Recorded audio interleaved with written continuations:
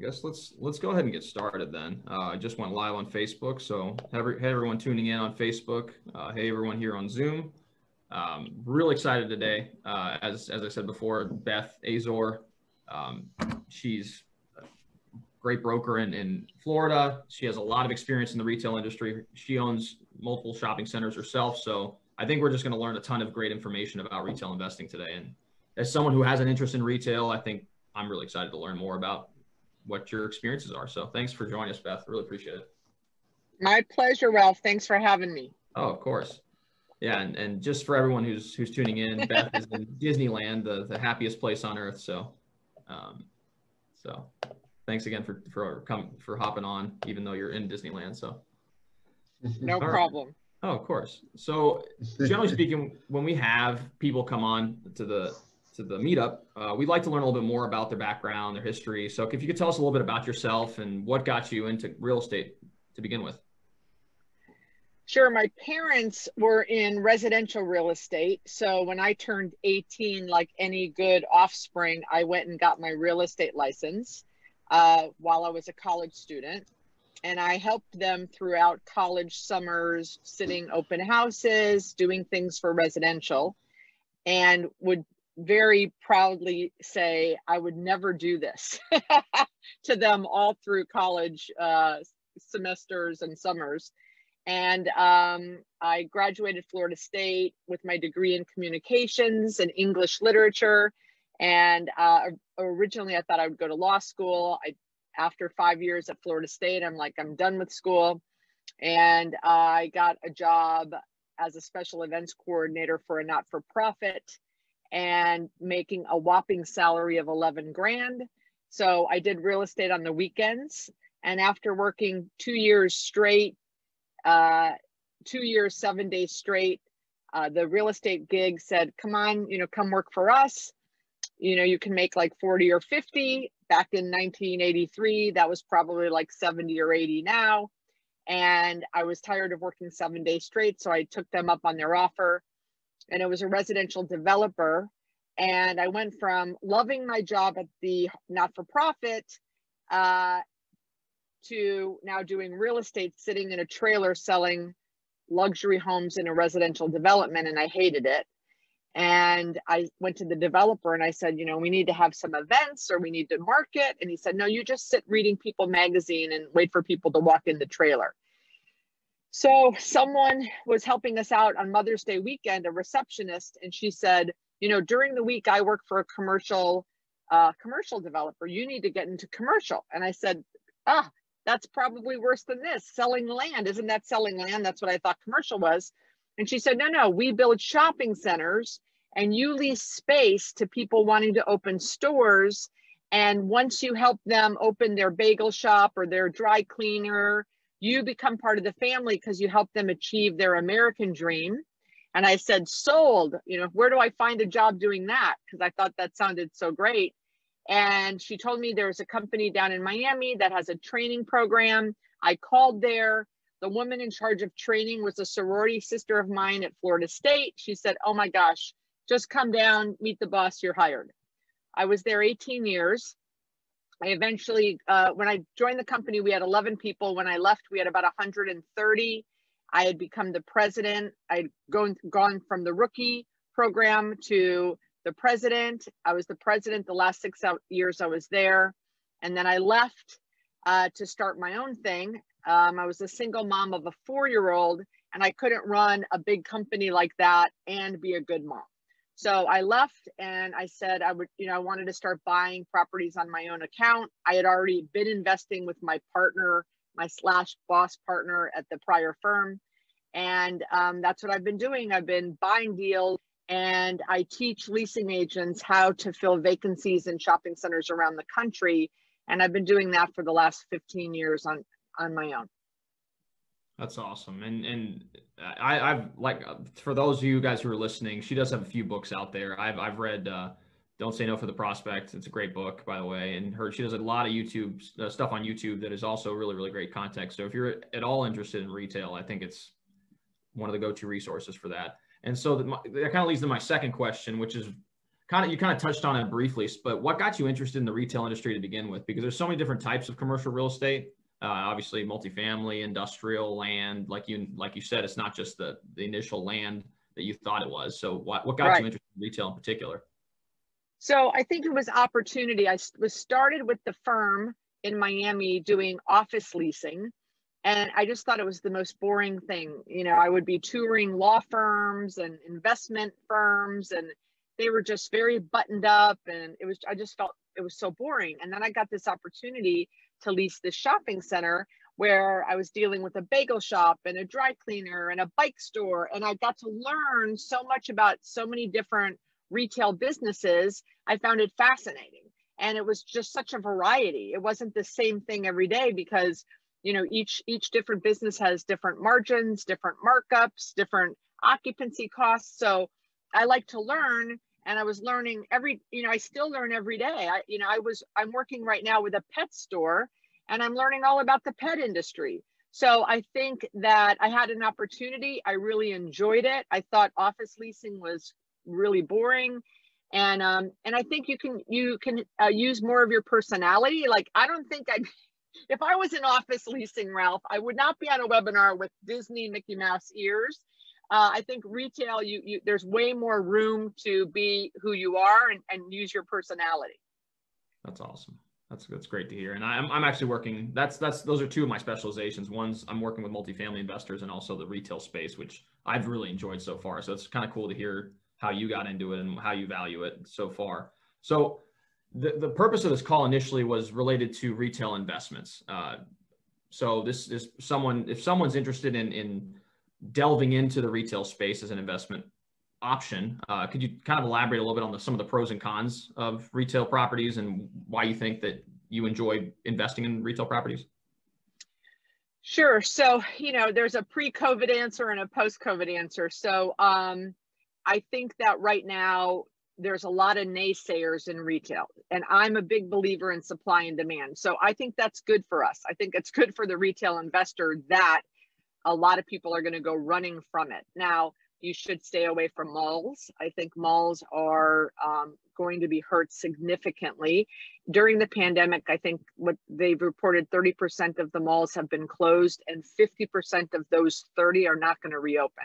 So I would not want to be in any kind of mall acquisition unless you're a multifamily guy or gal, and you see that 50 acres or 30 acres or 20 acres, whatever that mall sits on in that municipality, if that could be maybe an office park or a multifamily, then by all means.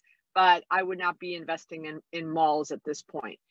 What I invest in are small retail strips.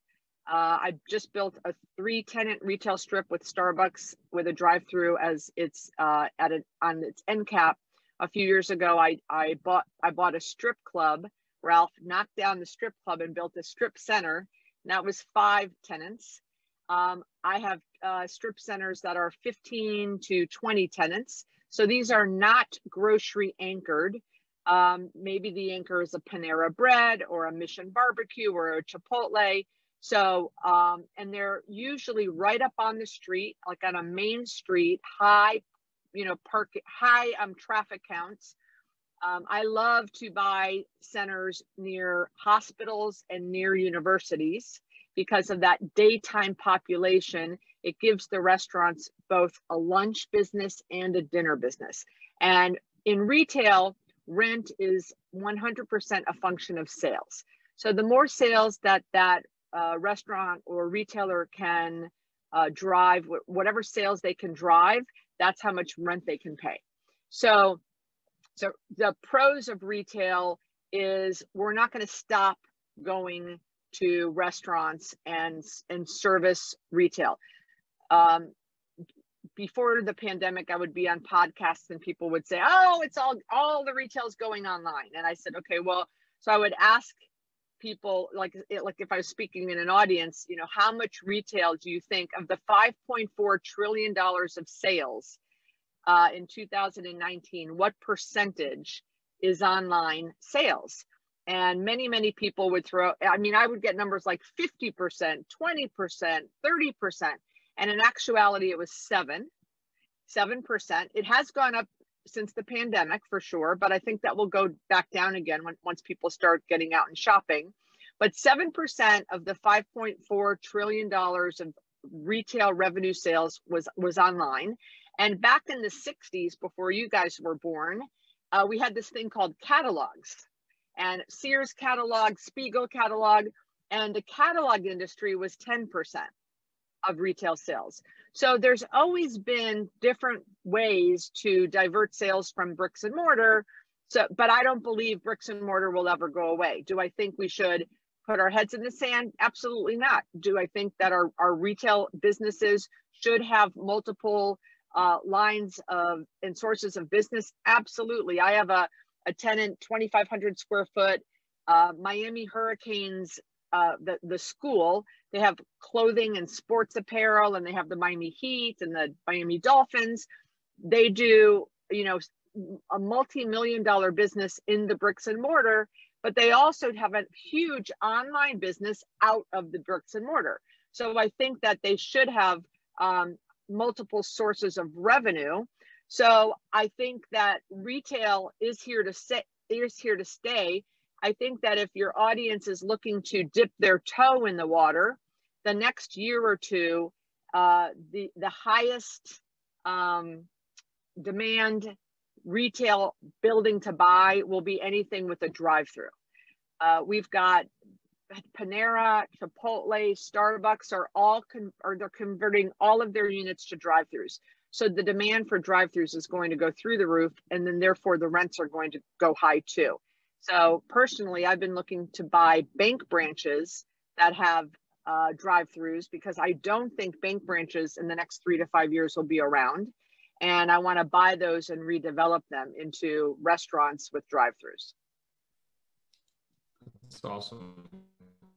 Yeah, and I'll kind of sentiment as far as the center concept. We have a few investors who recently bought just little smaller strip centers, and it seems like those are still trading at pretty good cap rates. So it seems like that's still a very strong demand for those type of properties. And it's interesting that you said drive-throughs too, because I've definitely seen, especially in our market, I've seen some banks that have closed that are on the market now, and they're touting the drive-through as an option to convert it into some sort of retail. So it's kind of interesting to hear you say that. So I guess one of the other questions I had, which kind of blends into the previous question that we asked, was what are some of the most important things to consider prior to purchasing an investment, a retail investment? So I think it's important to make sure that you have a look at all of the leases. If you think it's something that you want to increase the revenue on, like if you think, okay, the market's improving and I can raise the rents, you need to make sure that you check the leases out and confirm that the seller did not sign leases with multiple fixed options. So that's one of the first things that I look at. Let's say I find a center, and maybe I know that the rents in the area are 30 to 40 triple net, and I find a center that the rents are in the 20s. So I'm very excited. But the second thing I ask for is I want a list of all of the tenants and what are their options. Because if the seller thought he was doing a really good job and giving the local tenants, non-credit tenants, 4 or 5 year options at 3% annual increases, that's a problem for me as an investor, because now I'm stuck with those lower rents versus if they kept them at options at market. And when that tenant, that $25 tenant rolls and expires, and I can renew that tenant at 35, that's a much better situation. So I think that that's really, really, really important. And sellers think they're doing the investors a favor by locking in long-term deals, but it's not necessarily so.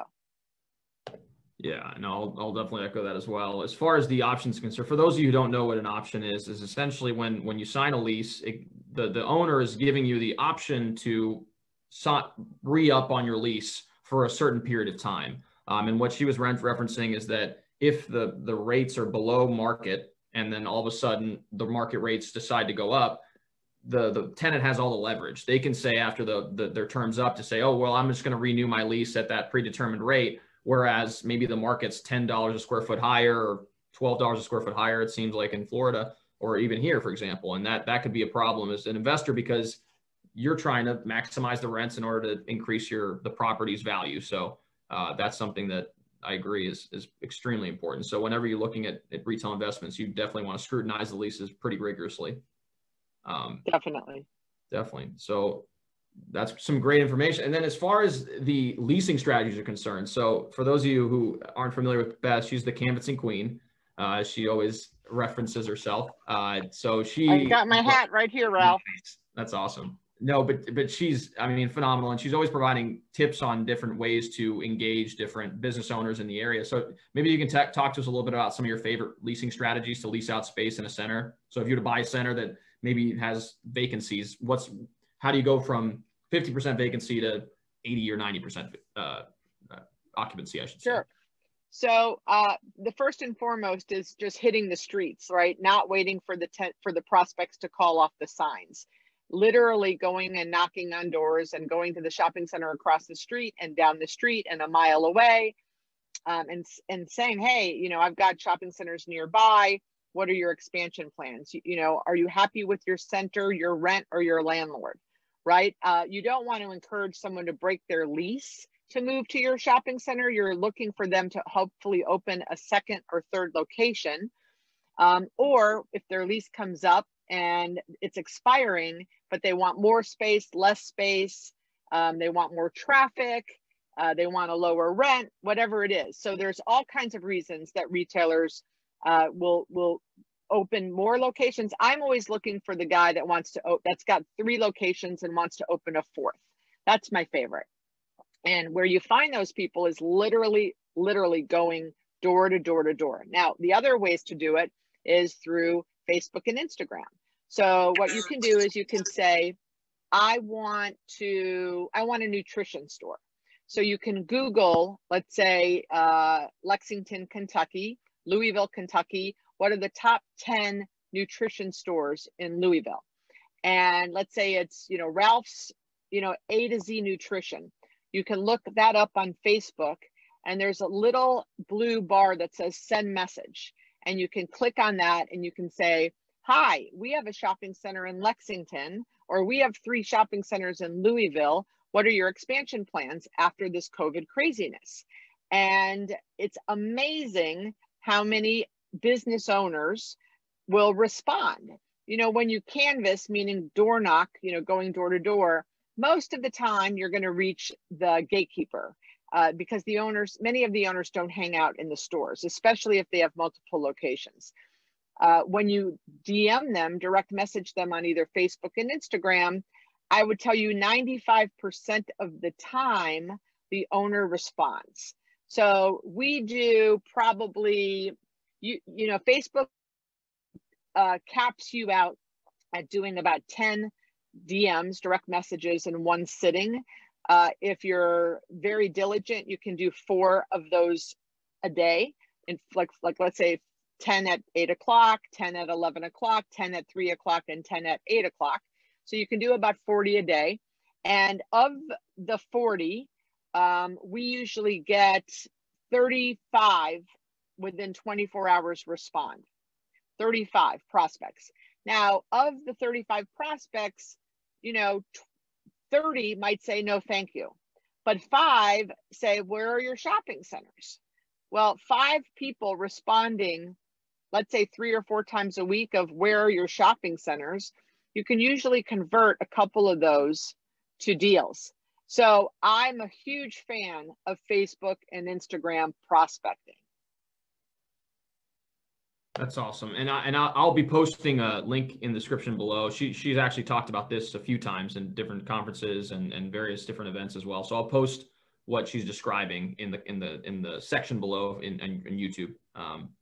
So that's awesome. And I guess now that we've kind of been in the COVID pandemic for the last 6 months, hopefully, I mean, we're starting to see some light at the end of the tunnel. Hopefully, I mean, there seems to be some news as far as the progress of the vaccine, and hopefully by the end of 2021, we should be somewhat back to normal, whatever normal is at that point. Once we get to a point where maybe COVID-19 is not necessarily as big of a front point, how do you think that the retail industry is going to really evolve after this? And you kind of touched on it a little bit with the drive-throughs, but I thought we would kind of elaborate a little bit more on the. Yeah, I think that smart entrepreneurs have really taken advantage of some of the opportunities. In the Sunbelt states, we're seeing a lot of influx of population from the Northeast and in California. I'm working on 11 letters of intent. Ralph, I can't remember the last time I had 11 letters of intent on my 6 properties. It is crazy, crazy busy. So I think that I just heard this week that Wall Street is planning on not opening in New York City until spring, which is another 7 months. So I think we're going to see a lot of experienced entrepreneurs moving to the Sunbelt states, especially restaurants, because they can't do outdoor seating in cold weather. So I think they're going to be looking at some of the Southeast and Southwest states. And so I think that's going to be a big change. But I believe that we'll all come out of this and we'll look back and it's going to be a blip. I think Christmas is going to be huge for retail. I think that consumers have not spent a lot of money for 6 months, right? I think that they haven't gone on vacation. This is my family's first vacation since March. So we haven't gone on vacation. We haven't sent our kids to sleepaway camp. We didn't buy back to school clothes. We didn't spend money on gas, and we haven't celebrated. There was no Easter celebration. There was no 4th of July. There was no birthdays. There were no graduation celebrations. So I think that Christmas and the holidays winter holidays are going to be crazy. I think people are going to decorate early, and I think they're going to spend a lot of money on the family and the kids and the home. And I think that will be great for retail. But I just hope that the Northeastern states, after the vaccine, will catch up. But I believe that they will.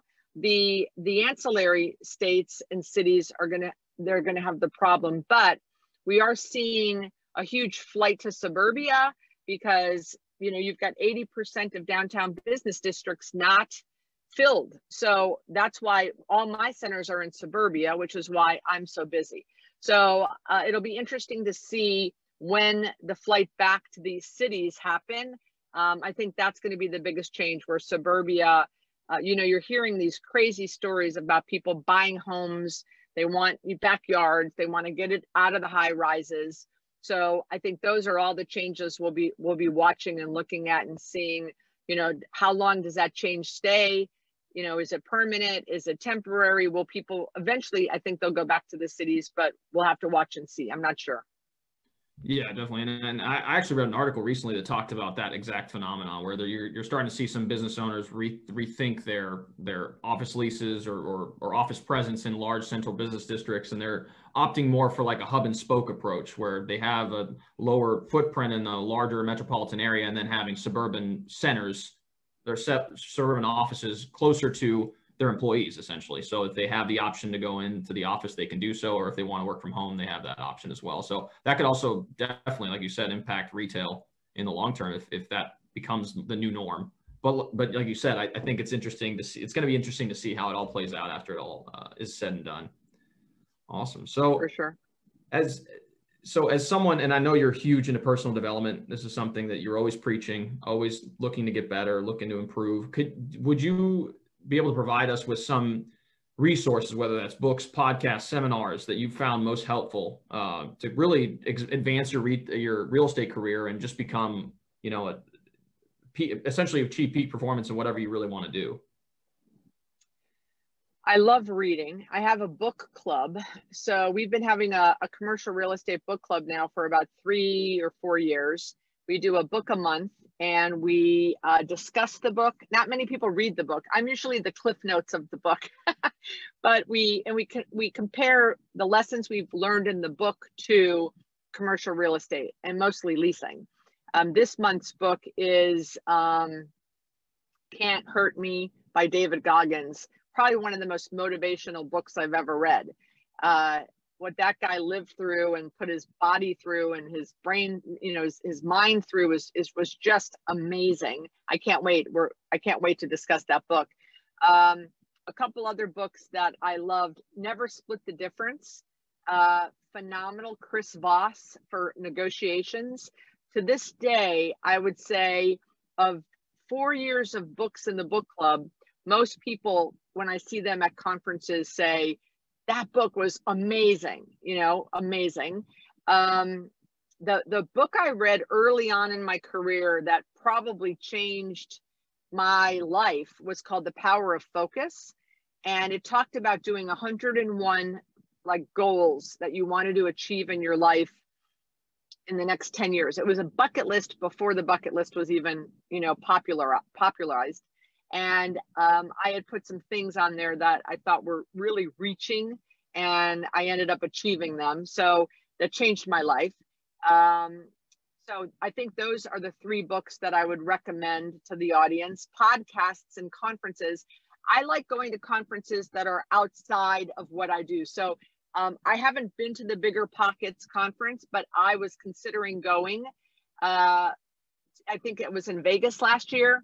I think that would be interesting. A friend of mine went, and she said that there were very few women there. So I would like to go to that one.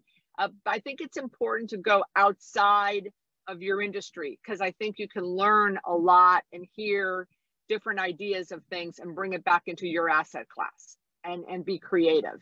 And podcasts, you know, I like how I built this because it's usually how companies like Home Depot or Spanx, like how those entrepreneurs started those companies. So I like that, along with, you know, again, all of the different, what I do is I get invited to speak on podcasts. So then I say, well, I need to listen to these people's podcasts before I'm on the podcast. So I get to hear, I just can't listen to them all, right? There's so many now, but 3 or 4 years ago, there were very few. So it's such a big library of opportunity for us. You know, I tell my students, you know, if you're going to be in the car for 30 minutes, just listen for 10 or 15 minutes. You can listen to ESPN and Howard Stern the other 15 minutes, but educate yourself for 10 or 15 minutes. Definitely. I'll even add a hack to that. What I've been doing, and this is something I've been doing for a few years now, but I turn up the speed for Audible. So I can listen to it a lot quicker. So I put it on like 2x speed, and I'm able to get through books a lot quicker. And you actually can listen quicker than you can write or whatever else. So it's definitely a cool hack if that's something you're interested in. So yeah, obviously you've come from the starting point. And I know that I've listened to your book, and I remember you mentioning that when you first got started in retail investing, you were kind of hesitant, and then your boss actually, I think, he loaned you the money to actually invest in your co-signed. Yeah. He co-signed a $50,000 note for me to invest. That's huge. And I'm sure that's like a life-changing moment in your life. And that's pretty cool. But could you tell us maybe the top 3 lessons you've learned from the starting point where you have really nothing as far as retail investments are concerned, to now where you own multiple shopping centers that are tens of millions of dollars in assets, right? Could you maybe share with us some of the top lessons you've learned over that period of time? Yeah, the first lesson is to save money. So he had come to me and asked me 3 times to invest, and I never had the money. I had a Jaguar. I'd gone to Hawaii. I was making, 6 figures doing leasing, and I wasn't putting any money aside. And so I lost out on 3 other investments before he literally dragged me by the neck and took me to the bank and co-signed the note, which then we invested the $50,000. 6 months later, refied, and I got that 50 back, paid the bank back, and made hundreds of thousands of dollars from that investment over the years that we owned it. So I always tell, again, my students, save, because you never know when an opportunity might come. So that's the first thing. The second thing is really understanding the market and having market knowledge. A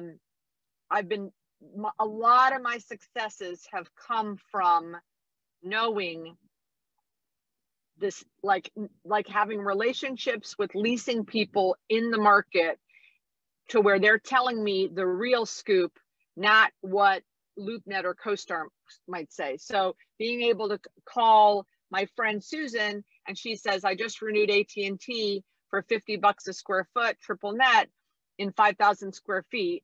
And no one else knows that information. So when I'm bidding on the strip club property against 5 other bidders, I can bid more because I know that my location outpositions the one where she had the AT&T renewal. And so I paid an extra $300,000.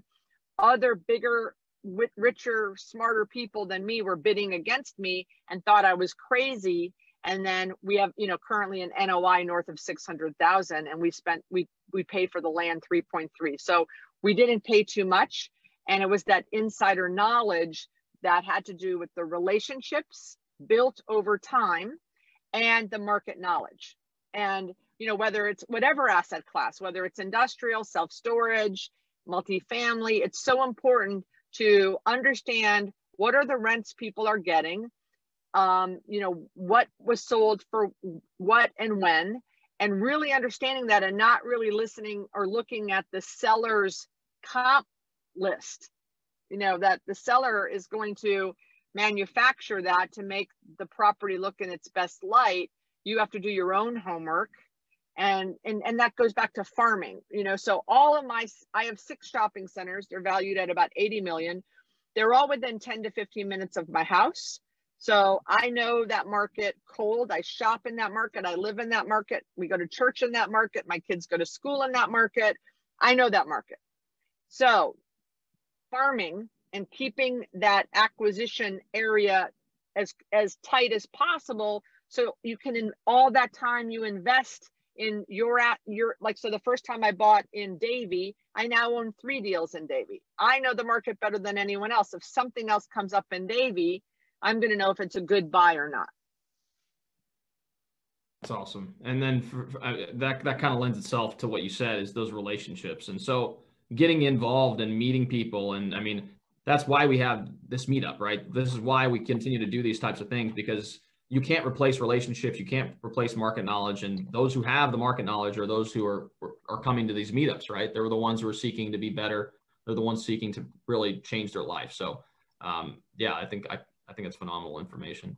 So now that we've kind of gone through the preset questions, if anyone in the Zoom chat, you want to plug in or you want to just chime in and ask a question, I'll also be checking Facebook to see if we have any questions as well. We have a few people watching on Facebook as well. So feel free to ask away.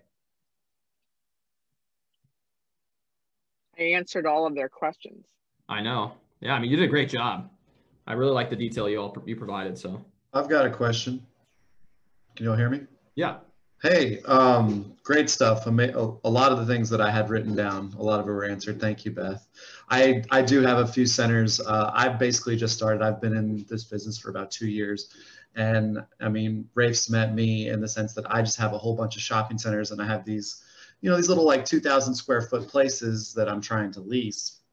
And some of them are anchored by like some really high tier tenants. And so I want to get a hold of, like, you know, for my owners, I want to get a hold of big tenants, you know, national tenants. And do you have any tips on cold calling? Because I've done a lot of it, and it's not as proactive as like what you said. It's just getting a hold of local places around town and franchisees and stuff.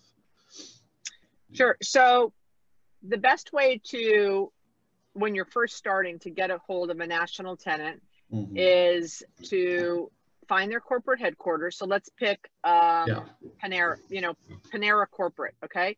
So Panera corporate based in St. Louis, you look them up online, literally just call their corporate number and say, who handles real estate? They'll say to you, what market? You'll say Louisville, Kentucky. They'll say John Smith, and they'll give you John Smith's number. Or you go onto LinkedIn and look up on LinkedIn, you know, who handles Panera corporate. So now you've got John Smith.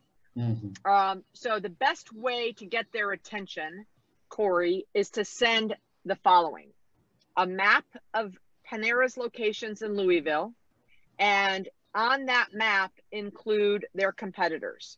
So whatever you think might be their competitors, you know, maybe Atlanta Bread, maybe it's Jason's Deli, I don't know, whoever the competitors are.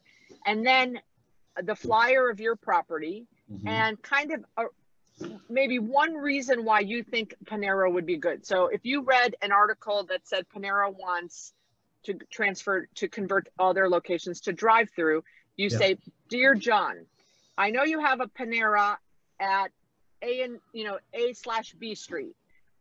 My center's on C/D Street, but I have an end cap of 4,000 square feet with a drive-through. Right. And I know I'm down the street from you, but I read an article that you want to convert your locations to drive-throughs." So Mr. Smith will call you back or respond. What the Nationals hate is when we send a flyer for an 82,000 square foot box to a 4,000 square foot Panera. They're not going to call you back. I mean, retailers send me letters where it says, "Hey Beth, I'm floors to go. Oh God, 42 floors and all that. Right. No, I'm 82,000 square feet, and this guy sent me an email. For a Manhattan location with 1,200 square feet, and they said, "Dear Michael." So we have to be specific, and we have to do one at a time. And people say, "Well, I'll never get enough done." Well, if I wanted to do 10 national deals, I would have to contact 100. Yeah. Myself. I've been doing this for 35 years. So if I had to contact 100 retailers and I had to do 100 maps, that would be 2 a week. I can do that. So if you want the retailer to call you back, that's how you do it. The other way is to, there's like Retail Lease Track, there's other kind of books and online services that you can become a part of, but you really don't need to spend that money. You can really just call their corporate headquarters, and then sometimes you'll reach out to John Smith and he'll say, "Call my broker, Beth Azor." Yeah, that's usually what happens. Yeah. If I do get a hold of them. Then you just call the broker.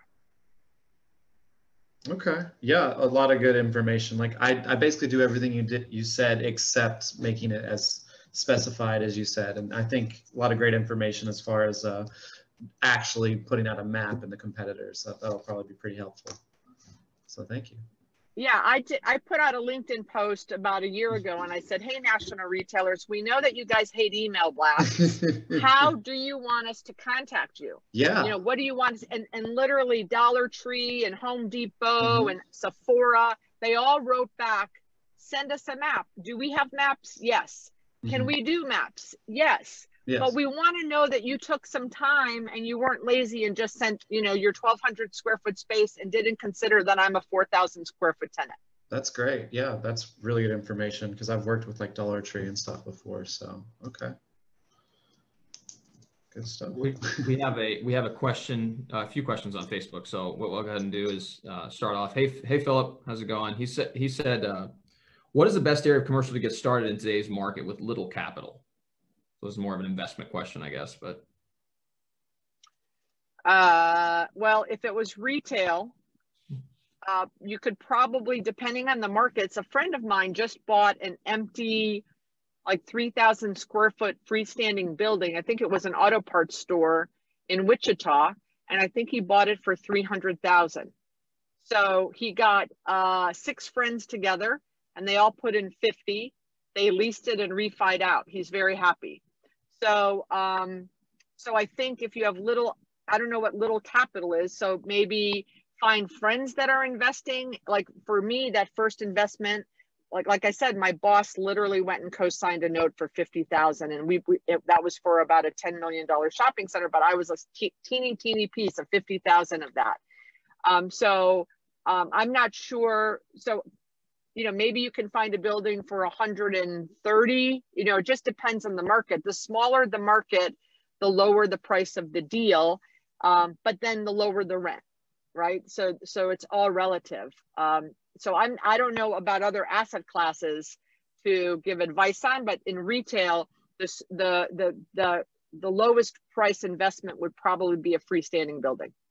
Yeah, and that's great what you said too, where you find the tenant. So that's another thing is if you were to buy the building and you know that you either establish a relationship with a particular tenant that you know would be able to pay a certain amount for that space, and then you get them on a long-term lease, and then you refi out.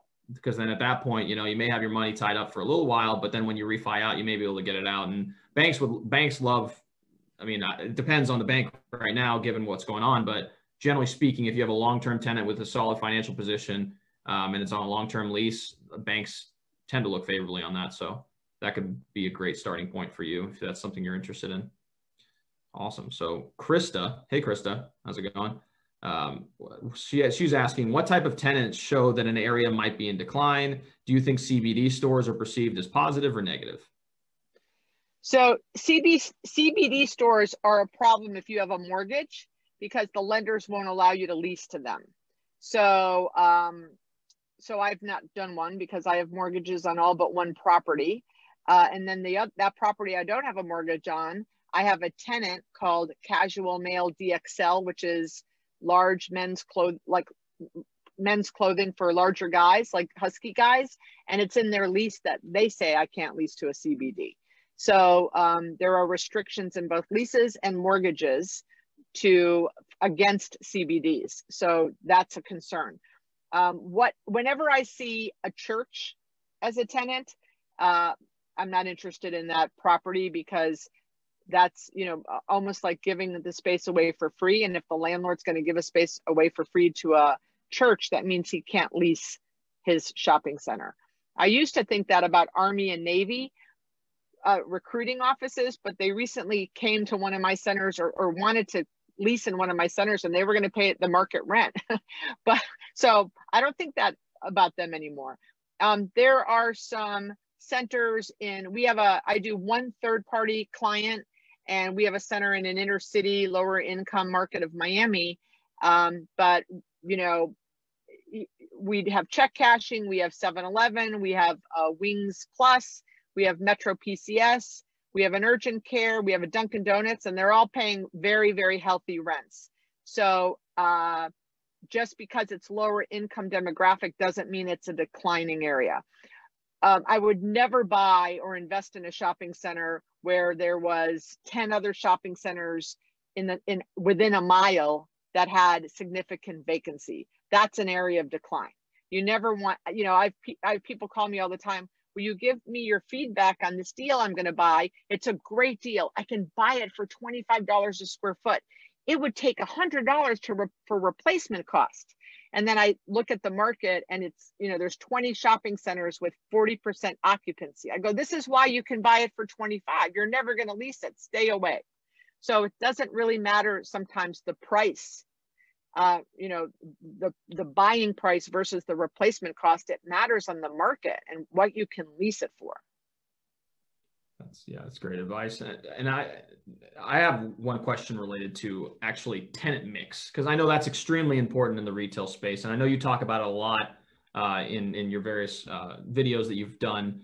Could you maybe tell us a little bit about what type of tenant mix would be healthy for a center? And then also what location within the center? Because I know you talk about end caps, you know, you talk about elbow spaces. So maybe if you could elaborate a little bit on that, I think that would be helpful. Yeah.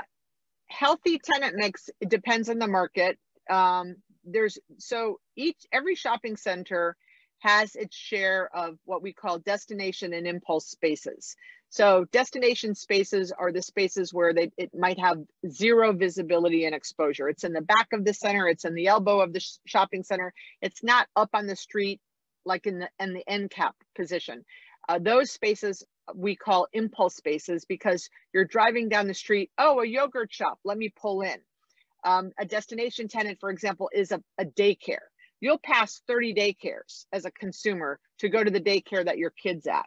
So we want to make sure we lease the right tenants in the right spaces. You would never put a daycare on an impulse end cap space. You don't need to give up that prime real estate for a daycare, because the consumer is going to go find that daycare wherever it is. So it's important to put the right tenant in the right space in the shopping center. And because it's very, very important. All destination tenants want to be in high visible locations, and they can succeed. But impulse tenants, yogurt tenants could never succeed in an impulse in the corner space. They could never succeed. So you don't want to put the wrong tenant in the wrong, the wrong tenant in the wrong space. And then tenant mix, it depends on the market. So if you are in a lower economic area, you're not going to put a tutoring place, right? You might want to put a coin laundry. So you have to match up the tenants with the economic demographics around you and the traffic. If you have a hospital, I have 3 centers across from a hospital. I'm currently looking for a uniform store to put in one of my vacancies. I have a lot of restaurants because the hospital visitors like to go to restaurants. I have a university across the street. So we have a smoothie place and a bubble tea place. So there's certain tenants that will go around certain daytime traffic drivers. Definitely. And I remember you mentioned this a few times where you target certain uses for particular spaces within your center. So you may one day just do Facebook prospecting of strictly a yogurt place or strictly this one place. So you can kind of consolidate into one area and try to really target for that area. So awesome. All right. Another question from Krista. So square footage aside, do you charge different rates for impulse and destination locations within a shopping strip? I do. So impulse spaces definitely get more. And different uses get charged more. Pizza restaurants can pay more rent than bike stores. And it has a lot to do with their margins and their profitability. Jewelry stores can pay more. Nail salons can pay more. Bike stores can't pay more. So it's definitely use specific. There's a book called, it was produced by the Urban Land Institute called Dollars and Cents. And it has all of the different uses and what they can afford to pay percentage wise. It's called their occupancy cost, what they typically can pay per their use. So, but it was the last edition was in 08. I have a copy of that 08 and people have found it on eBay. It's hard to get a hold of. I'm sure if you Googled something like, what are the occupancy costs of bike stores or jewelry stores, you can figure that out. But definitely different spaces, different size spaces, different location spaces, and different businesses. It's across the board. You don't open a shopping center and say, or buy a shopping center and say, all the rents are $20. A 6,000 square foot space versus a 1,000 square foot space, different rents. Bike store versus pizza, different rents. End cap versus elbow, different rents. Awesome. Yeah, that's awesome information. So also we have another question. Hey, Craig, how's it going?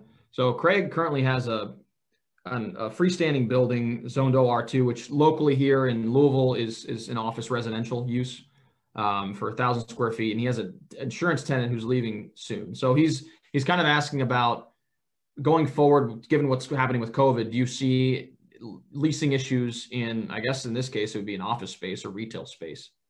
Because you could maybe convert, well, I'd have to see on that zoning. I don't know exactly if you could put a retail use in that space, but so I guess what his main question is, with COVID, the way it's going right now, do you see any problems with leasing buildings in the foreseeable future? And let's just say in the retail space.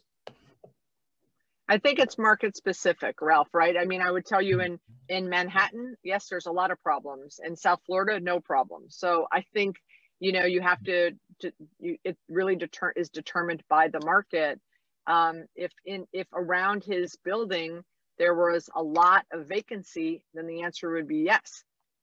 Right. So I think it's really market specific, unfortunately. No, and I agree. I mean, real estate in general is market specific. So thanks for that feedback. All right, so that's any more questions on Facebook? I'll give it about a minute or so to. You got all your questions, Corey? I have one more quick question. Beth, do you have any advice as to how to contact like medical practitioners, the ones that are trying to set out on their own to open new dentist offices? And like I have some spaces that are ideal for medical, but I don't always know how to contact some of these people that are, interested in going out and doing that. I would find your local hospital facilitator and I'd go have a meeting with them, because I think they know who those people are. Okay. And I would, I'd also probably post on Facebook. I have, I'm looking for dentists or orthopedics or whatever. I own a shopping center on this street. Maybe if you have a medical space that's a former medical space, I would maybe do a video and walk through it. Yeah. And say, look at this great former dentist space. Here's the x-ray room. Here's the waiting room. Here's the 3 lab offices. Here's the, I would do that.